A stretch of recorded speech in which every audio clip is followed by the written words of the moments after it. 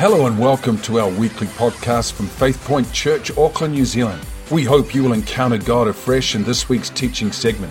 If you enjoy this podcast and would like to hear more, then you can visit us at www.faithpoint.org.nz. And now for today's message. So we've been going through a new series, and we're looking at the words of Jesus, the first, where he has included the word first. And so he gave some spiritual principles out of the word first. And the last 2 weeks we've been dealing with seek ye first. How does the rest go? Seek ye first the and. Okay, you've almost got it down pat. But Jesus said, if we put him first and his kingdom first and our desire to live right first, then there is a promise attached to that, and that is that God's going to take care of all the essentials of life over your life. And so last few weeks we've been looking at prioritizing our focus, being single-eyed for the kingdom of God, seeking God first. Jesus said if your eye is single, focused, then your whole body will be full of light. That we can live our lives completely different when we are single-minded and single-focused. So making that first priority, seeking first, focus first on Jesus and being single-eyed has a massive impact on the way that you live your life. We talked about prioritizing our treasure. He said all these things. What things? The essentials of life, food, clothing, shelter, they will be given to you if you seek first the kingdom of God. And Jesus made some stunning words about our treasure. He said, where your treasure is, there your heart will be. Not where your heart is, there your treasure is. No, where your treasure is indicates where your heart is. And so we can actually have a litmus test on our lives by looking at where our treasure is to actually discover where our true heart is. That's what he was saying. So when we prioritize our treasure and we stop focusing on getting and putting Jesus first, he said, I'll give you all these things. You don't have to chase them. They will chase you. Hello. We spend so much of our time absorbed chasing the things of the world. And Jesus said, just put me first. Prioritize your treasure. Make sure your heart's in the right place, and all these things will be added to you. And lastly, last week we looked at the issue of worry, where Jesus, in this same sermon, a few verses prior to this, he said, don't worry about food. Don't worry about drink. Don't worry about clothing. Don't worry about housing.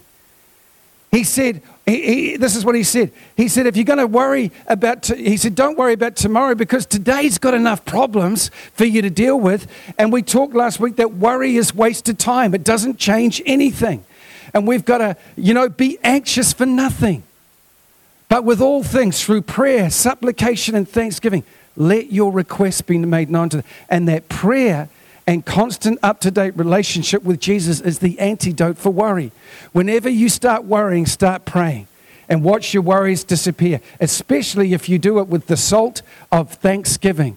Start praising God for what he's already done for you. Start thanking him for the victories in your life, and you watch the worry begin to evaporate. So today we're going to look at another first of Jesus, contained in the chapter before, same sermon, where he says, first be reconciled with your brother. Today I want to talk to you about relationships. Now this message may be a challenge to some of you today. And I believe that if we're going to be a church that is going to be worth its salt, then we've got to tackle the hard sayings of Jesus. Not everything that Jesus said was easy to embrace. Some of the teachings of Jesus are very, very challenging. And so we've got to tackle those teachings in the pulpit. We've got to tackle those teachings when we come together. And we're going to tackle one of those hard ones today from Matthew 5, verse 23. Therefore, if you bring your gift to the altar, he's talking about us coming to worship. If you bring your gift to the altar and there remember that your brother has something against you, leave your gift before the altar and go on your way. First, here's another first. First, be reconciled to your brother. And then come back and offer your gift. He went on to say, agree with your adversary quickly while you are on the way with him, lest your adversary deliver you to the judge hand you over to the officer, and you be thrown into prison. I'm going to bring some light on that last statement of Jesus. So he's saying, first be reconciled to your brother. Today we're going to face the Goliath that happens in many of our lives where people have issues against us and we have issues against people. Unless you live in a bubble, this verse relates to every single one of you because you are all connected to other people. We are all in relationship with someone. And some people we are no longer in relationship with is what Jesus was talking about today. And by way of introduction, I want to recap one of the largest drama stories in the Old Testament that bears out how this can all work out when it all turns to custard. And this story is found in the book of 2 Samuel chapter 13, and I'll start with a couple of verses, and then I'm going to share what happened in the story, and then I'm going to finish on a final verse. It spans 6 chapters of 2 Samuel, the story. 2 Samuel 13:37, but Absalom fled, and David mourned for his son every day. Verse 39, and King David longed to go to Absalom. Let me bring you the backdrop on this story. Absalom was the golden son. Apparently he had a fine crop of hair. He was extremely handsome. He was a standout personality. He was one of David's favorite children. David had many children. And Absalom had a sister called Tamar who was very beautiful. And her beauty caught the attention of one of her brothers. Not Absalom, a brother called Amnon. And Amnon thought that he was in love with Tamar, but in fact we see that it was nothing else but disguised lust. He was in lust with his sister, and he desired her beauty to the point that he wanted to sleep with her. So he faked being sick, and he said, I want my sister to come and serve me some food, and he pushed everybody else out of the room until there was just Tamar and Amnon together. And then he said, come and sleep with me. And she said, I cannot do such a thing. This is not right in the sight of God. And Amnon took her and he raped her. He forced himself on his own sister. And the Bible says immediately after that act, in the very next verse, he then hated his sister Tamar. So you understand that lust never wants to give, lust always wants to take. And lust robbed this beautiful young woman, the daughter of a king, from her position in her family. She was now soiled goods.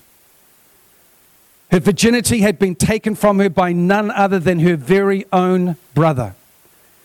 This was a terrible situation. And you see, the Bible pulls no punches. It tells us the good, the bad, and the ugly. And we see the very ugly spanning over 6 chapters of this incredible story. And she immediately went running out. She tore up her clothes, which was a symbol of deep anguish and sorrow, and she poured ashes over her head, and the rest of the family found out what had happened, that her own brother had taken her virginity and robbed her by raping her. And of course, Absalom, the golden son, found out what had taken place. And Absalom was a very smart man. He was a very cunning man, and he bided his time. And for 2 years, he waited for a moment before he hatched a plot of getting all the king's children together for a party away from the palace. And he got Amnon there. They got him drunk. And then he set his assassins upon Amnon, and they killed him. He took revenge for the rape of his sister. And so we see in this story already there's aspects of heart that have gotten out of control, of unforgiveness, which has turned into revenge, which has turned into hatred, which has turned into murder, because he didn't first be reconciled with his brother. God had another way, but Absalom never took that way. Amnon never took that way with his own sister. And as a result, we're going to find out today, this is why Jesus said first we've got to do this above everything else, because if we don't, our relationships are going to turn to custard. This is an extreme example, but you'll see the cascading effects of what takes place when we don't deal with the issues that are in our relationships. So as a result of killing his brother, Absalom knew that he was going to be at odds with his father, King David. So he fled. And he fled for 3 years.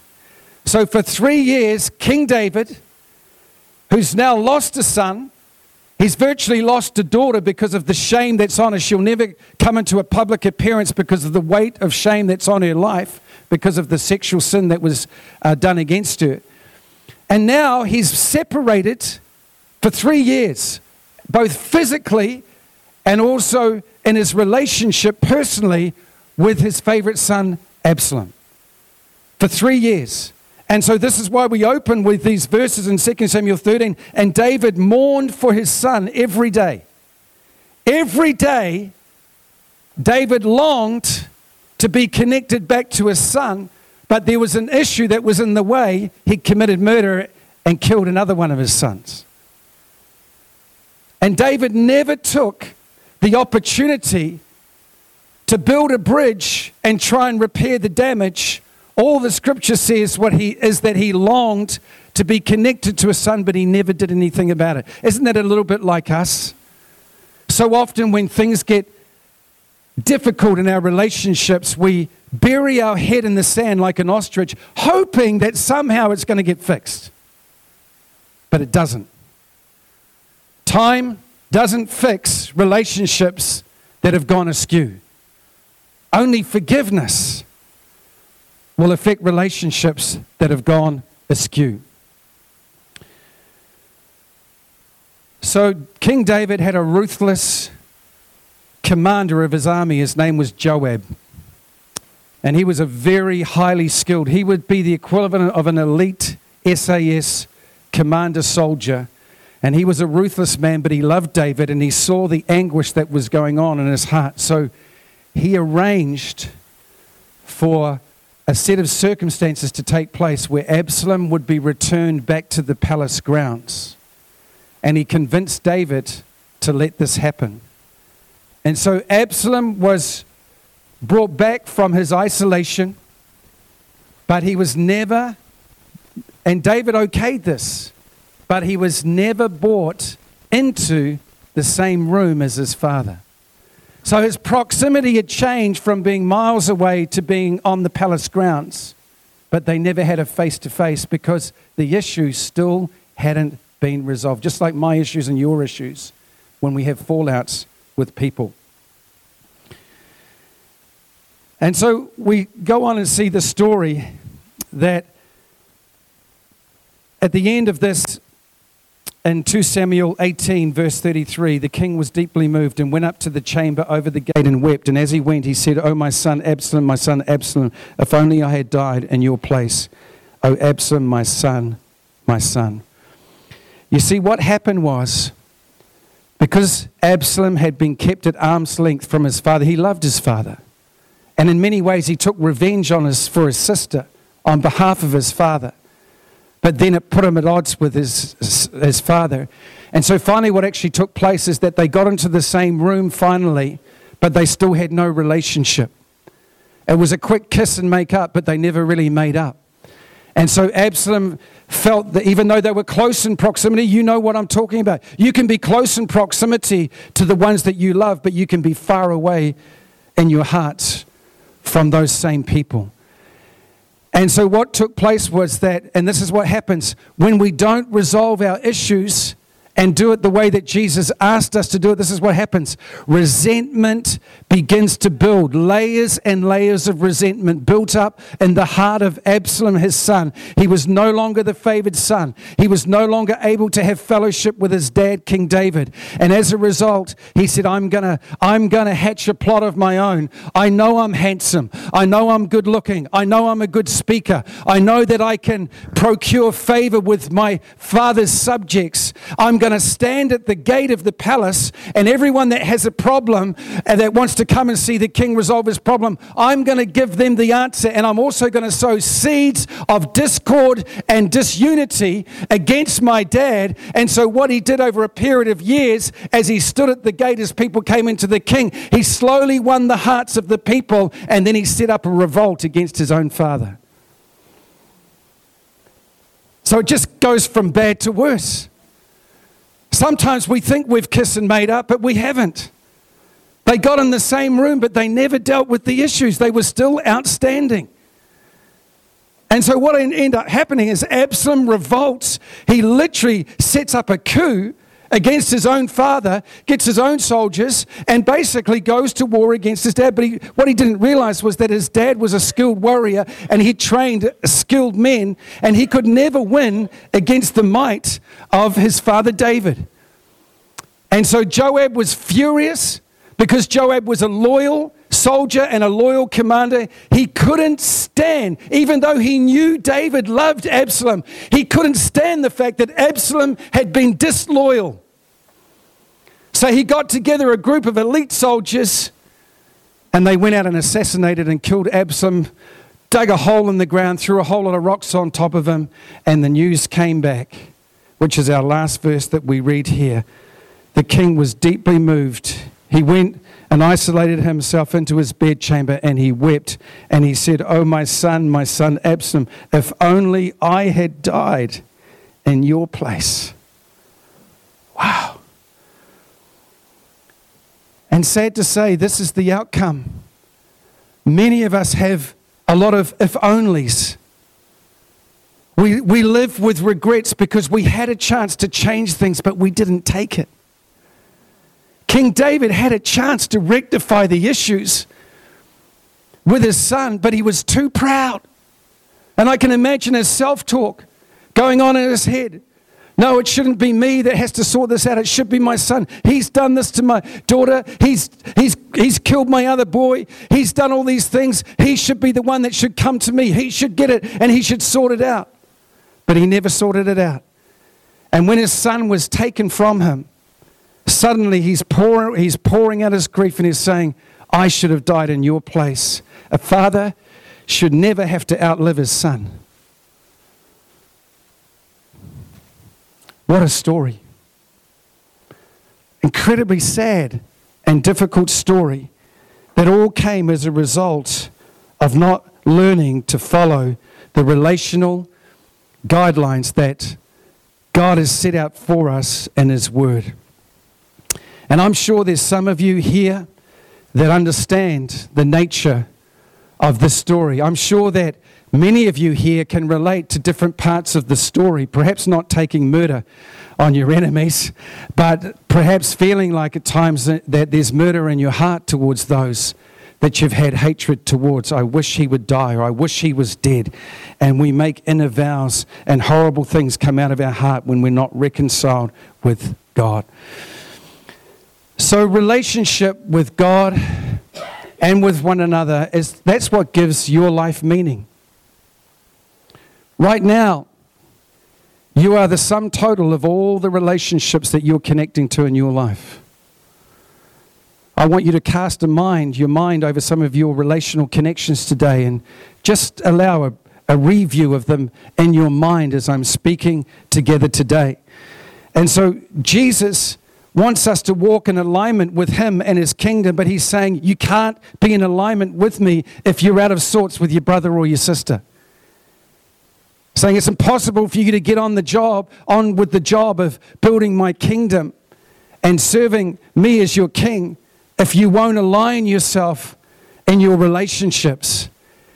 He was saying, I don't want your worship if you're coming in with a soiled heart, because your worship doesn't mean anything to me. Therefore, before you come to worship me, if you remember that someone's got something against you, leave the altar of worship and go and sort it out, and then come back and bring your offering of worship. Notice in this particular verses, there's other verses, the onus is not on somebody who's we've done wrong against, but somebody who's wronged us. Did you get that? And you become aware Now, I know what some of you are thinking. You're thinking, flippin' heck, if I was to go and see everybody that had something against me, this would be a full-time job.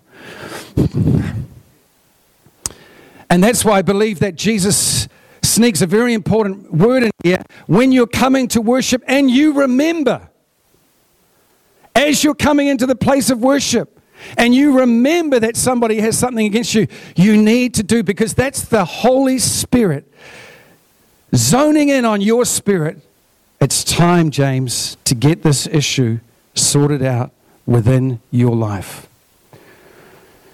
Many of us today are trying to build kingdom relationships out of a dysfunctional background.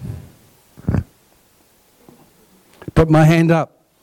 Dysfunctional upbringing, dysfunctional family. And I've had to fight and wrestle every step of the way to build kingdom relationships that are aligned with the agenda of the King. And I've had to learn through some very difficult circumstances, like having a wife who won't submit to her husband, as the scripture says. And having to bring alignment into her life. And all the men said,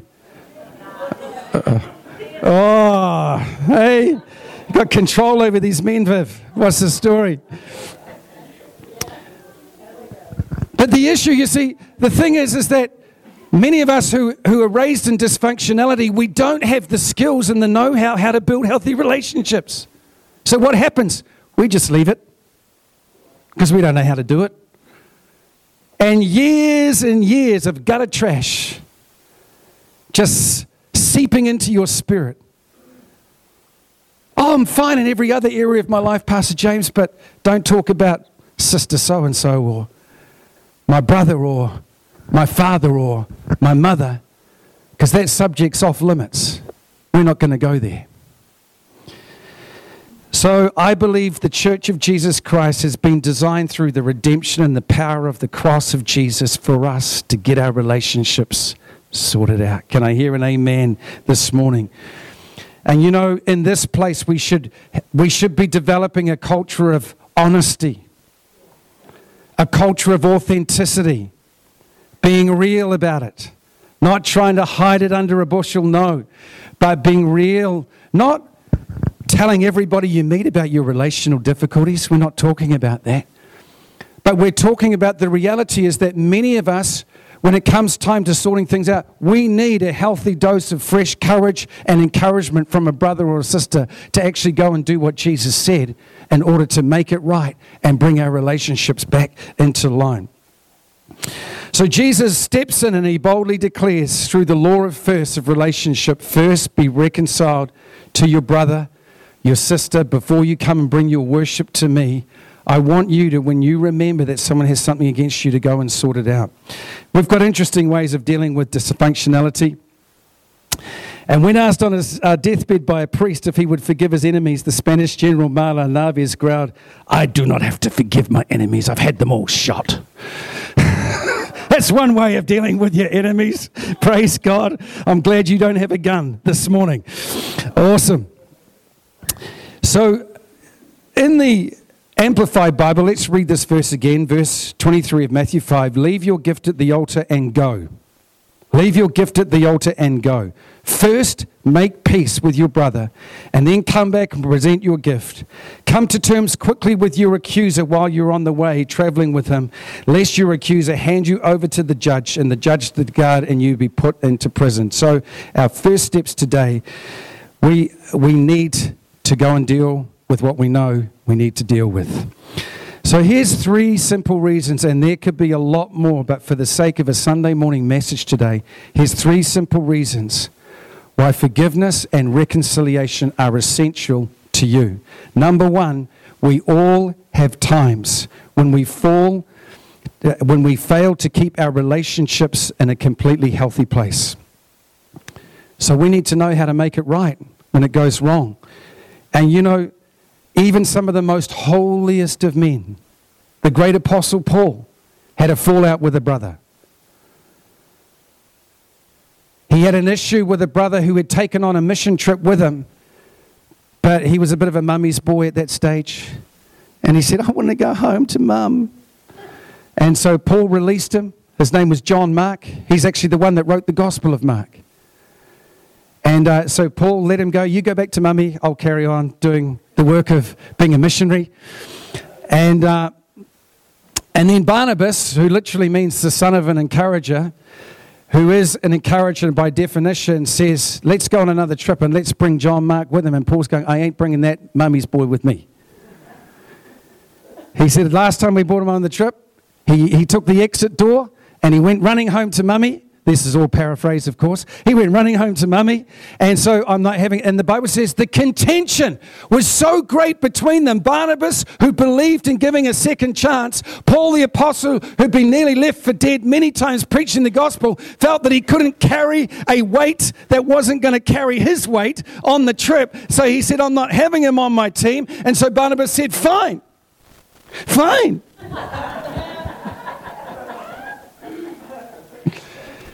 He said, I'm not coming with you now either. So Paul teamed up with Titus. He drops Barnabas. Barnabas teams up with John Mark, and they go their separate ways. So even the greatest of the great of these great men and women of God, they had issues. Relational difficulties where things didn't get sorted out at the time. I'm glad to say that at the end of Paul's life, the great apostle says these words in the book of 2 Timothy, and bring John Mark with you because he has enough energy and effort to make an impact in our team. And so he come full circle round, Paul had, and recognized the worth that was in. But sometimes when we don't see it at the time, it can bring dissension and obviously split. So we all have times where we fail to keep our relationships in the right order. And so we need to know how to make it right when it goes wrong. Can you say amen to that this morning? That story's in Acts 15, by the way. And so reconciliation is not easy. We know that because if it was easy, then there'd be a lot more of us reconciling. It's not easy. It's a hard task. In fact, Proverbs puts it like this, chapter 18, verse 19. A brother offended is harder to win than taking a strong city, and contentions are like the bars of a castle. If you've fallen out with somebody, you know what it's like. It's like you're on one side of the bars, they're on the other side of the bars. And sadly, when it comes to forgiveness, often when we come to a place of unforgiveness, we are literally behind bars. We become a prisoner of ourselves because of our unwillingness to forgive. And that's another message for another day. But if you want to read Matthew 18, you'll find the story of the parable of the unforgiving servant. The servant who was forgiven much, but he wouldn't forgive a person who owed him less. And he was sent to jail, and the tormentors tormented him. And this is what takes place in our hearts and lives. When we refuse to give, we come to a place of actually putting ourselves in a prison cell.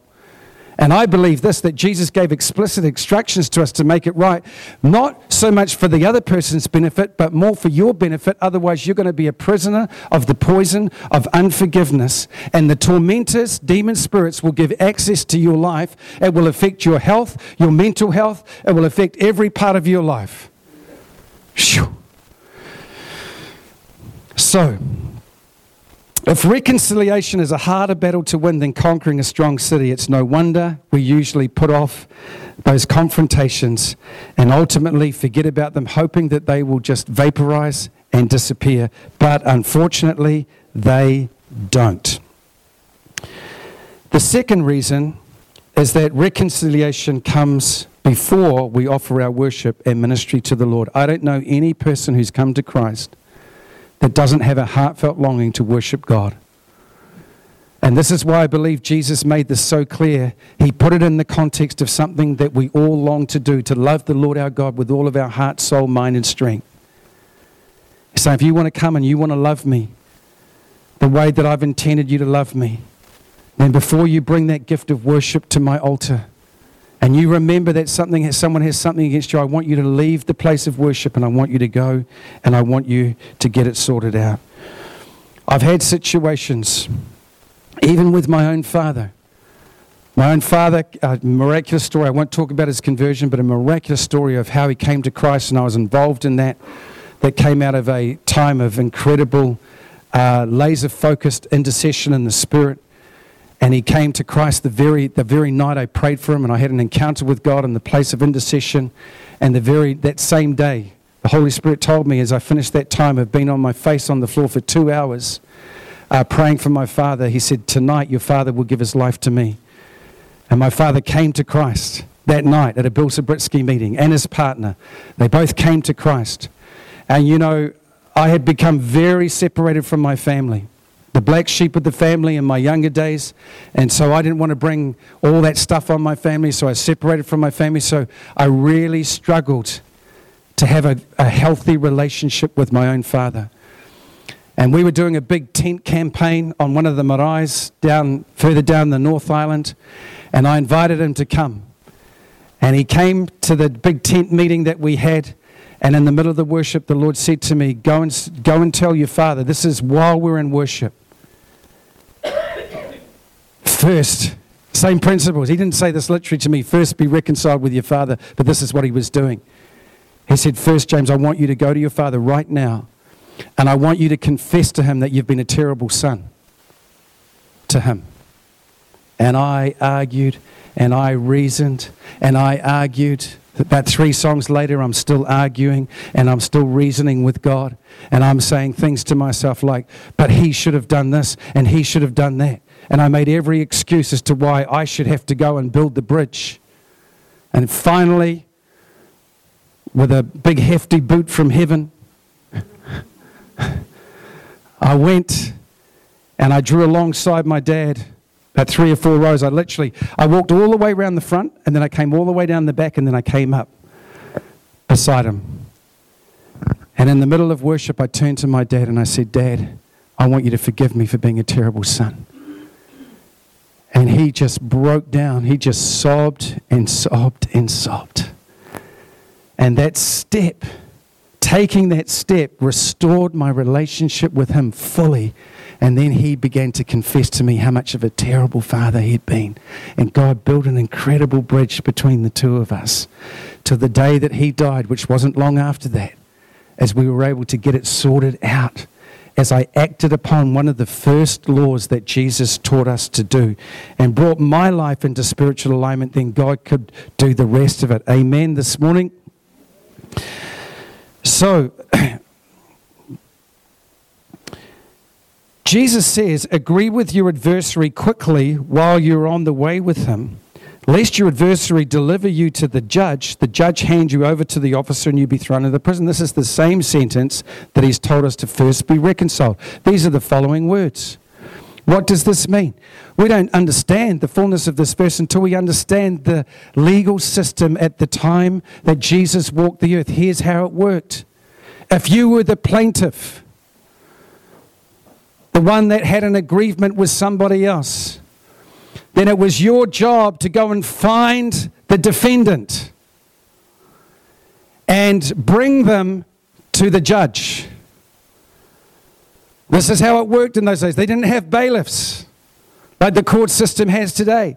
So if you were the one that had been wronged against, you were to go and find the person who wronged you, and you were to get them and physically bring them before the judge. And so this is the context that Jesus is saying this. He's saying, agree with your adversary quickly. So he's come because he's got an aggrievement against you, and he's come to grab you to take you before the judge. And this is what Jesus is saying. He's saying, when you know that somebody has an issue against you, deal with it there and then. Don't leave it. Agree with him while he's in the way, before the situation gets worse and other things begin to happen and you find yourself in prison. Can I hear an amen this morning?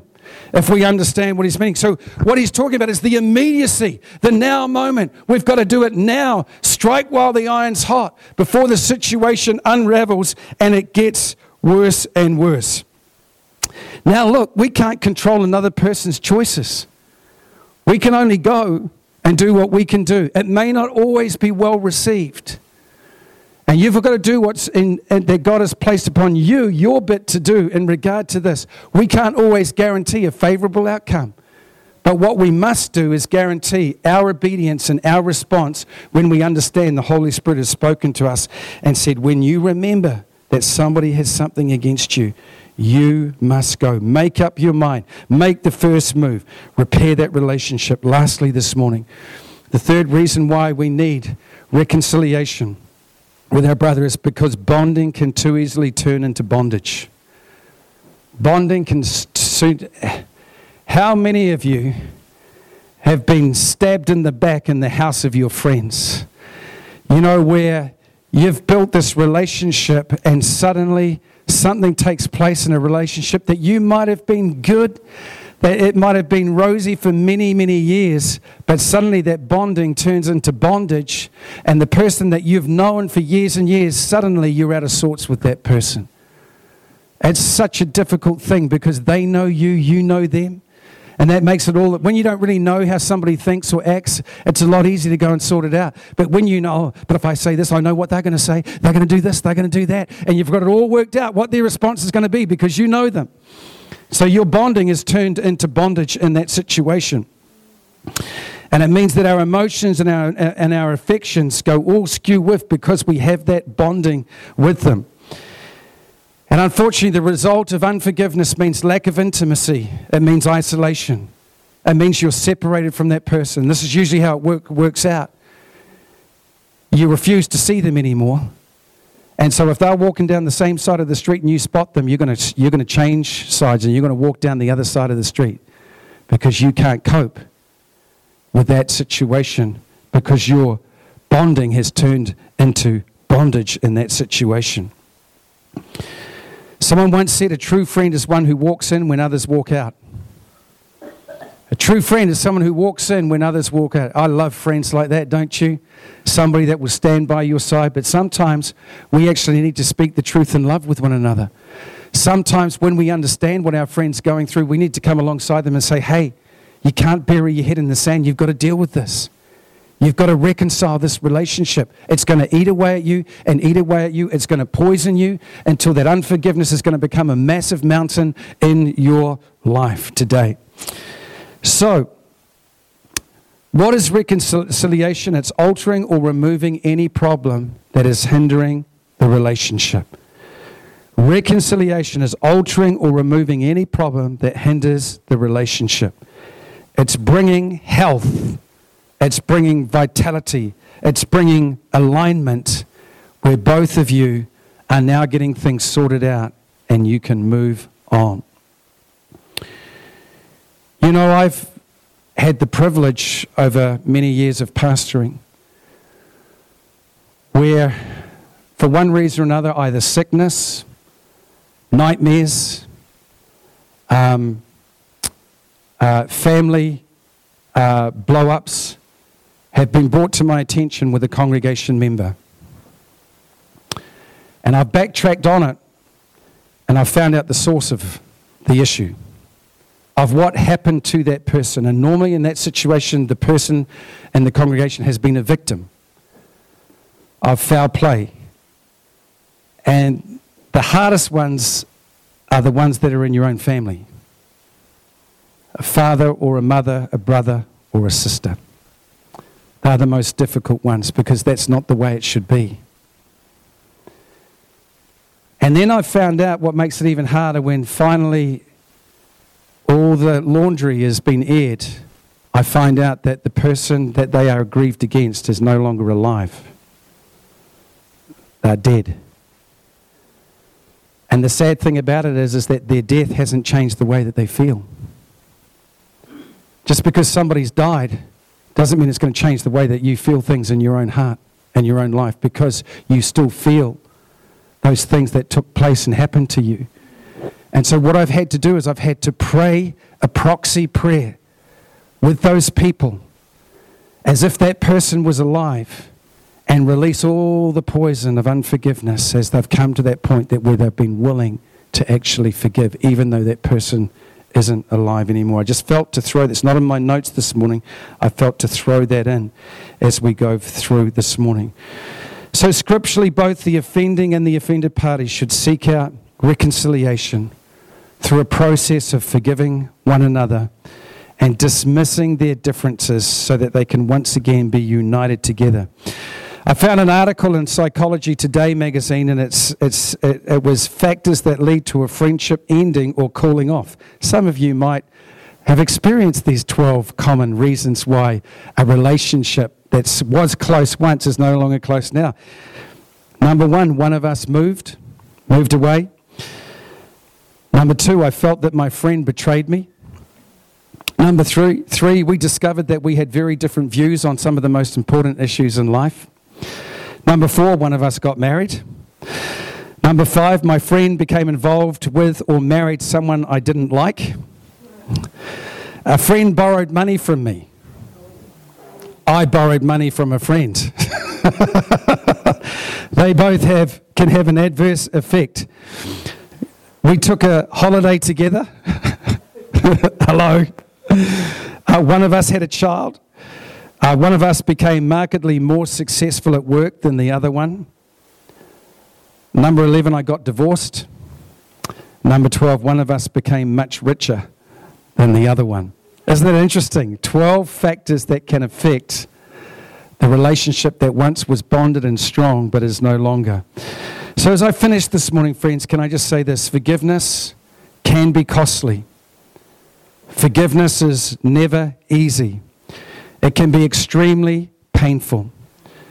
And I believe, as we open with the story of King David, that if King David had taken the first be reconciled with your son Absalom immediately, then he could have saved a lot of difference. Going back one step before that, dealing with Amnon in the situation instead of just letting sleeping dogs lie, the outcome of all those years where his family, where the relationships turned to custard and things became very difficult, it could have been another story, but it wasn't.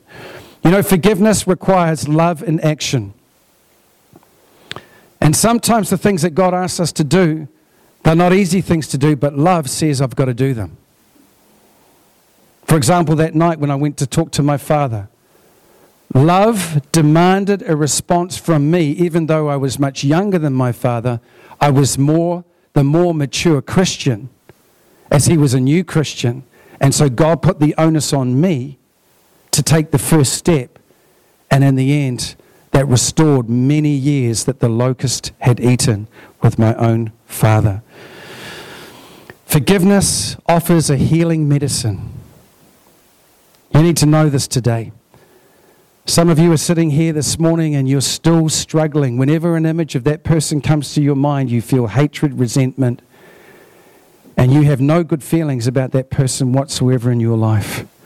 I want to tell you today, you need some medicine, and that medicine is forgiveness.